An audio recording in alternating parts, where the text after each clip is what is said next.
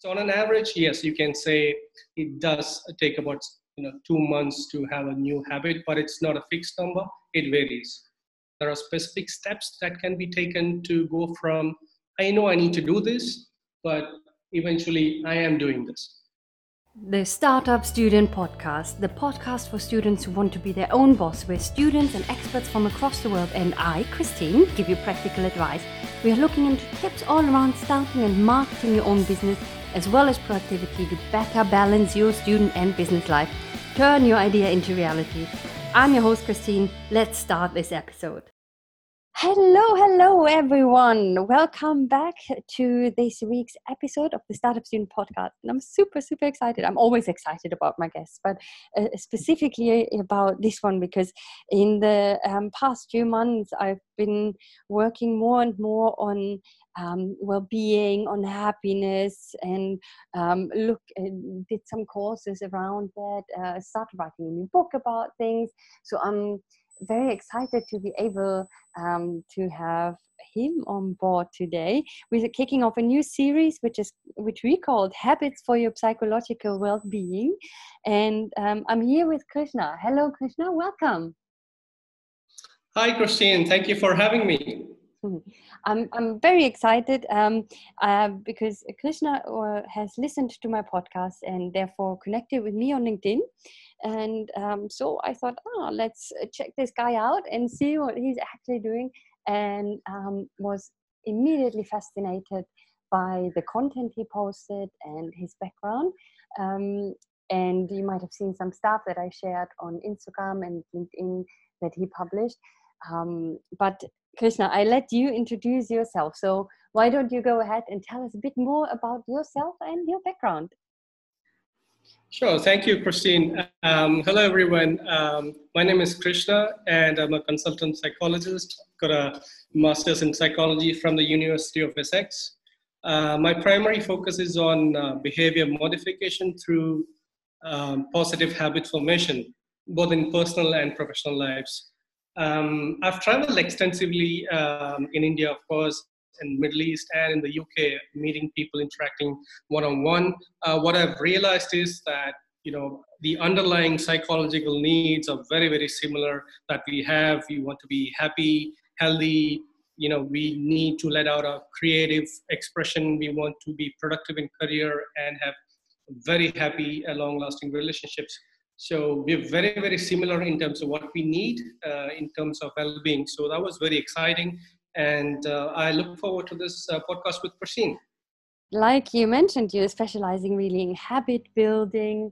And there's a lot out there about habit building. And there's also some numbers, how many days it takes and stuff like this. And I think everyone knows, okay, it takes time to build a habit.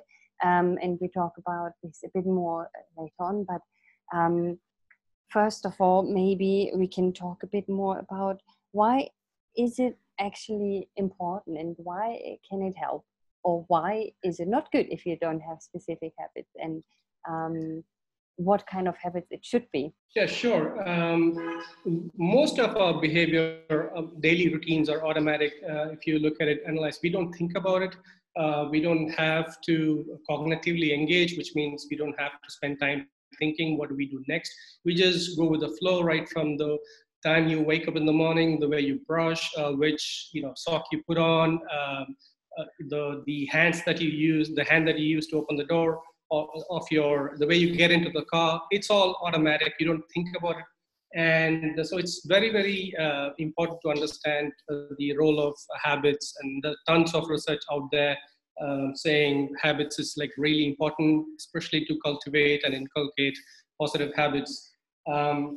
Yes, the time that is being taken, there's a lot of variations in the literature out there. There is a variation. It is definitely not fixed at 21 days. In fact, Dr. Philippa Lally of the University College of London, she has come out with a study saying that on an average, it takes about 66 days. But that's, again, an average number. The number varied from 18 days, if I'm not mistaken, at the lower end, to 254 days. So that's a huge spread in terms of number of days, because The brain is very, very plastic in terms of its neural network. So it varies from individuals. So on an average, yes, you can say it does take about 2 months to have a new habit, but it's not a fixed number. It varies. Yes, and I like what you said with the autopilot stuff. So all the things, because habits is a word that can be replaced with other words if you want so, but doing things on autopilot and then moving into not doing them so much on autopilot can really help with a lot of things. And like you said, it really depends on the person. It probably also depends on what kind of habit do you want to create. And I always say, for example, if you want to create a morning routine, which I have, you can sometimes also be too strict with yourself and try to stick to a routine, habit, whatever it is, because you think, okay, this is going to work. Okay, in the morning I need to do some workout. In the morning I need to do some meditation. In the morning I need to take some time to read. In the morning I need to I need to get up early. But I think if it's, for me personally, and it would be my advice to people as well, don't be too strict with yourself, because life happens and you need to listen to your mind and your body, what it's telling you, and not forcing things too much, probably. So I think that's very important to me, because sometimes we can get too hooked on, let's do this, and I committed to this, at least I'm like this. I have to do this, and I have to get up early, and I have to do all these things in the morning. And I know it works, and I know it's better, and I know you have to overcome the things that holding you back doing this, because it's too nice and much easier to sleep in a bit longer and not to do all these things. But you can see the benefits of doing things. However, like I said, don't be too strict, and if things happen, it's okay to maybe not have a morning routine on one of the days, or maybe you're even on holidays and things change anyway. What do you think about that? Absolutely, Christine. We don't need to, the intention is not to punish ourselves. The idea is to, move towards well-being, not flog yourself for, getting stuck in between. It's absolutely fine to miss a couple of sessions on and off. It's absolutely given. What is really important is you enjoy the journey, and then you stack up every day, that you progress. The key word, progress, towards where you want to go. If you miss a couple of sessions, that's absolutely fine. And the key in doing so is to keep it simple. Your routines and what you want to do, very, very simple and very easy to do. That's really key. Yes. And why?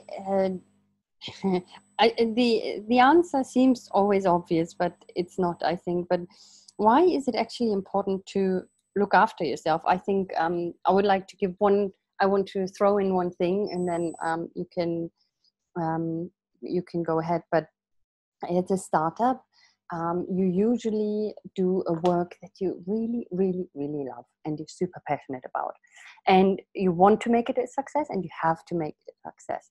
So that sometimes means that you are overworking yourself without even realizing it, and you're working because you enjoy it so much. But just because you enjoy a task, if you do something too much of it, it can be leading into stress. And stress can be positive and negative stress. We don't go into that, but I think that's one of the other things. It's, especially as a startup, it's really important to understand, okay, I have something here that I need to make work and that I want to make work. However, I also need to find some activities outside of my startup and habits outside of my startup and working world, in this case, even if it might not feel like work, because you love it so much, to be able to balance your life and to be able to switch off. And most people will say, but if I have my own business, I never switch off. True on one hand. On the other hand, you need to make really some effort to do that, because otherwise you're going to get overworked. You might be getting close to burnout. At least that's what happened to me, until I realized, okay, actually, why am I so tired? Why am I so stressed? What's happening here? It's because I'm working too much on things, even though I loved it and I still love it. So why from your perspective, is it really important to look after yourself? Yeah, you are so right, Christine, because the two key words that popped out from what you said is burnout and switch off. Really, really important. You don't want to burn out. You want to be in the long haul. You want to be a winner, Yes. not winner for just few months and then crash out and burn. So you're in this for long term. You want to have the startup. You want to take it to big revenue, be service to humanity and make it successful. So for that you need to be around. I think that's really key. And if you need to be around, you have to be in perfect positive psychological condition we call well-being. Mm-hmm. And I to understand well-being, it's always contrast always helps. So if we look at what is ill-being, the Mm-hmm. polar opposite of well-being, we kind of understand where we're getting at. Yeah. Ill-being, feeling stuck, depressed, not motivated, you want to sleep in, you have a lot of worry and anxiety, and you feel powerless, resourcelessness, I don't know what to do. In fact, Carol Dweck has come up with the book, and she's done a lot of research in fixed mindset and growth mindset. I think Yes. that's really important to understand that ill-being is kind of, getting stuck with the fixed mindset, and well-being is geared towards the growth mindset. How do I overcome this? And I think it's very, very important, as you said, Christine, to switch off. Now, that doesn't mean that you're not progressing. In fact, Exactly. psychological research says the opposite. If you take time off, there's more chances for the neural networks to cool off and find patterns and connect in different ways. That's when creativity happens. As you said, I think in one of your podcasts, you travel, you write your books when you take off, and then Yes. in a new city or traveling. That's when the connections happen. Same with me. So it's really important to switch off from what you're currently doing. But when you come back, you'll be a lot more powerful. So you're not losing out on anything. On the contrary, you're going to gain a lot by periodically switching off. Yes, and I think one comparison we can do here is also if you're doing exercise, for example, you need to give your muscles a rest to be able to recover and to see better results. And your brain is not, and your mind is nothing else than a big muscle, one of the most important ones probably.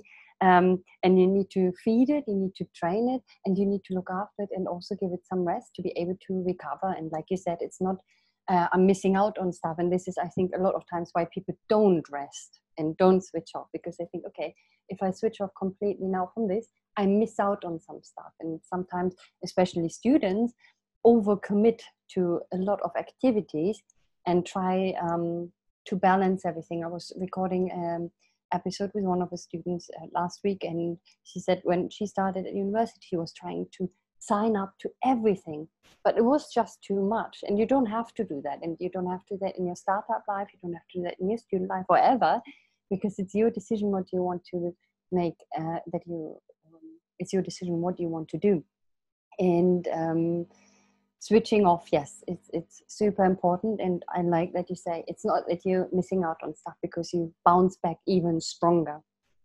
Oh, yes, absolutely. I think the comparison is perfect. You need to rest and sleep, recover, drink a lot of water, as we say, fluids first. And yeah, so spot on. I mean, creativity, and also you should know that the research on short-term memory and long-term memory supports the fact that you need to switch off regularly, so that your short-term memory is freed up, so that you don't have cognitive load, which means you're not stressed and you have more bandwidth in your memory, if you will, and you have more stronger associations in the long-term memory, which means you'll remember things when you're in exams or whatever that is you're required to do. So it supports, research supports switching off regularly and taking rest.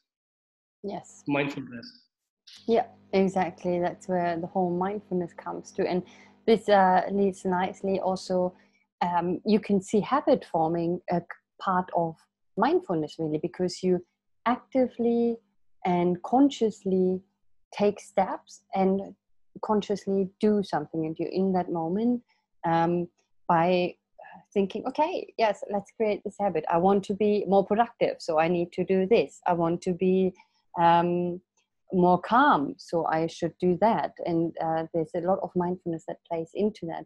But let's talk a bit more about how habits can actually help with your well-being, because people know, okay, well-being is this term that floats around for a while now, and everyone wants to be happy, and everyone wants to look after themselves and make sure they have a nice balance in life and feel good most of the time. Obviously, it's not always of the time, which is completely normal and okay.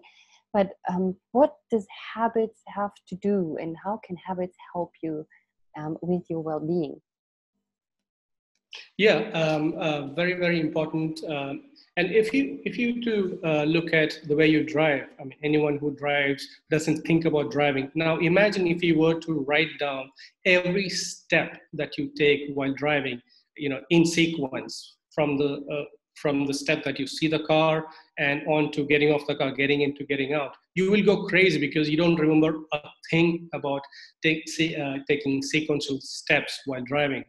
It's become automatic or autopilot, or it's become a habit eventually. So the idea is to automate the processes in sequences that you want, that is helpful and that is productive in your life, to be automatic. And that's where habits come in.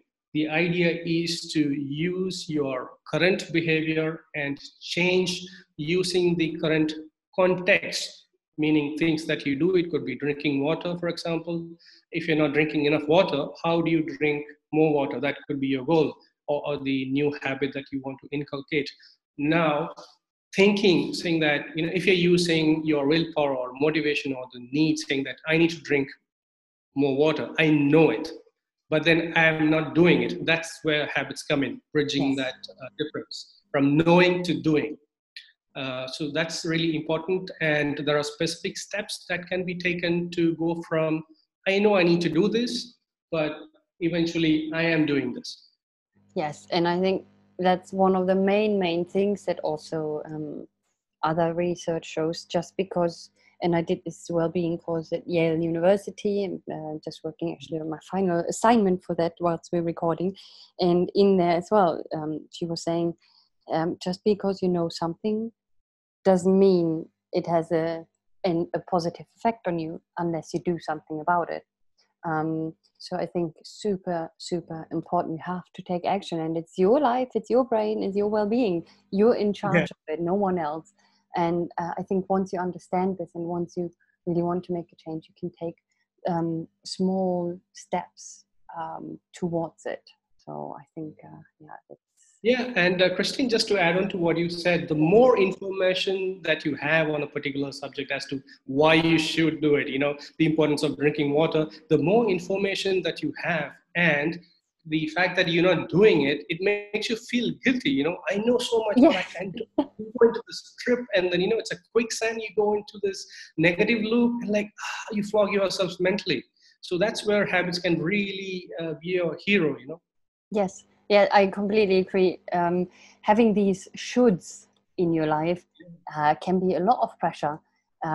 This can be external shoulds, so you should do this, or your internal dialogue, your own self-talk, let's say, where you say, I should do this, and you feel really guilty, or I shouldn't do this, okay? I shouldn't eat this ice cream now because I know, or luckily I'm not a smoker or something, but I know a lot of people that smoke and they know I shouldn't, but they... I was one of them. Yeah. It's a bad habit in this case, no? And also has effect on other things. But it's like a lot of times the I shouldn't do this doesn't come along as strong as I should do this. So we're good in, I think, ignoring things and doing things that we should not maybe do, but we're not so good at ignoring we should do this, which is good because it makes us feel guilty and maybe take some steps towards it. Yeah, I think it's also important to understand that there are many triggers in our lives, or cues, or things that you remind you of doing that what you should be avoiding, and that's really important to understand as well. I think to be able to build a habit, but we talk about this in another episode a bit more, but it's also important to know why you're not doing something, to be able to then move forwards. Okay, how can I do something? Yeah, also, we should know that habits are always, always, always stronger than your motivation and willpower. Yes, that is true. Because if something becomes part of your routine and you do it anyway, it's not that you have to convince yourself that you have to do this now. It's just getting into the habit. Okay, it's part of my day. Okay, it's part of what I do. And it will start feeling as something normal once it's a habit. Absolutely. Okay, I don't know if there was anything else you wanted to let us know in this episode. Well, I think it's really important for us to know that you can easily go from, if you're motivated and if you have the right structure, you can go from this is what I want to do to, oh, I'm already doing this, irrespective of whatever habit that you're looking at. The idea or the key is to make it simple and repetitive and progress. Even if you stumble along the way, it's absolutely fine. Mm-hmm. Progress is more important than perfection. I like that. Progress, I'm going to write this down actually. Progress is more important than perfection. And that is excellent. I like that. Everyone should take this and make this your theme of your life, maybe.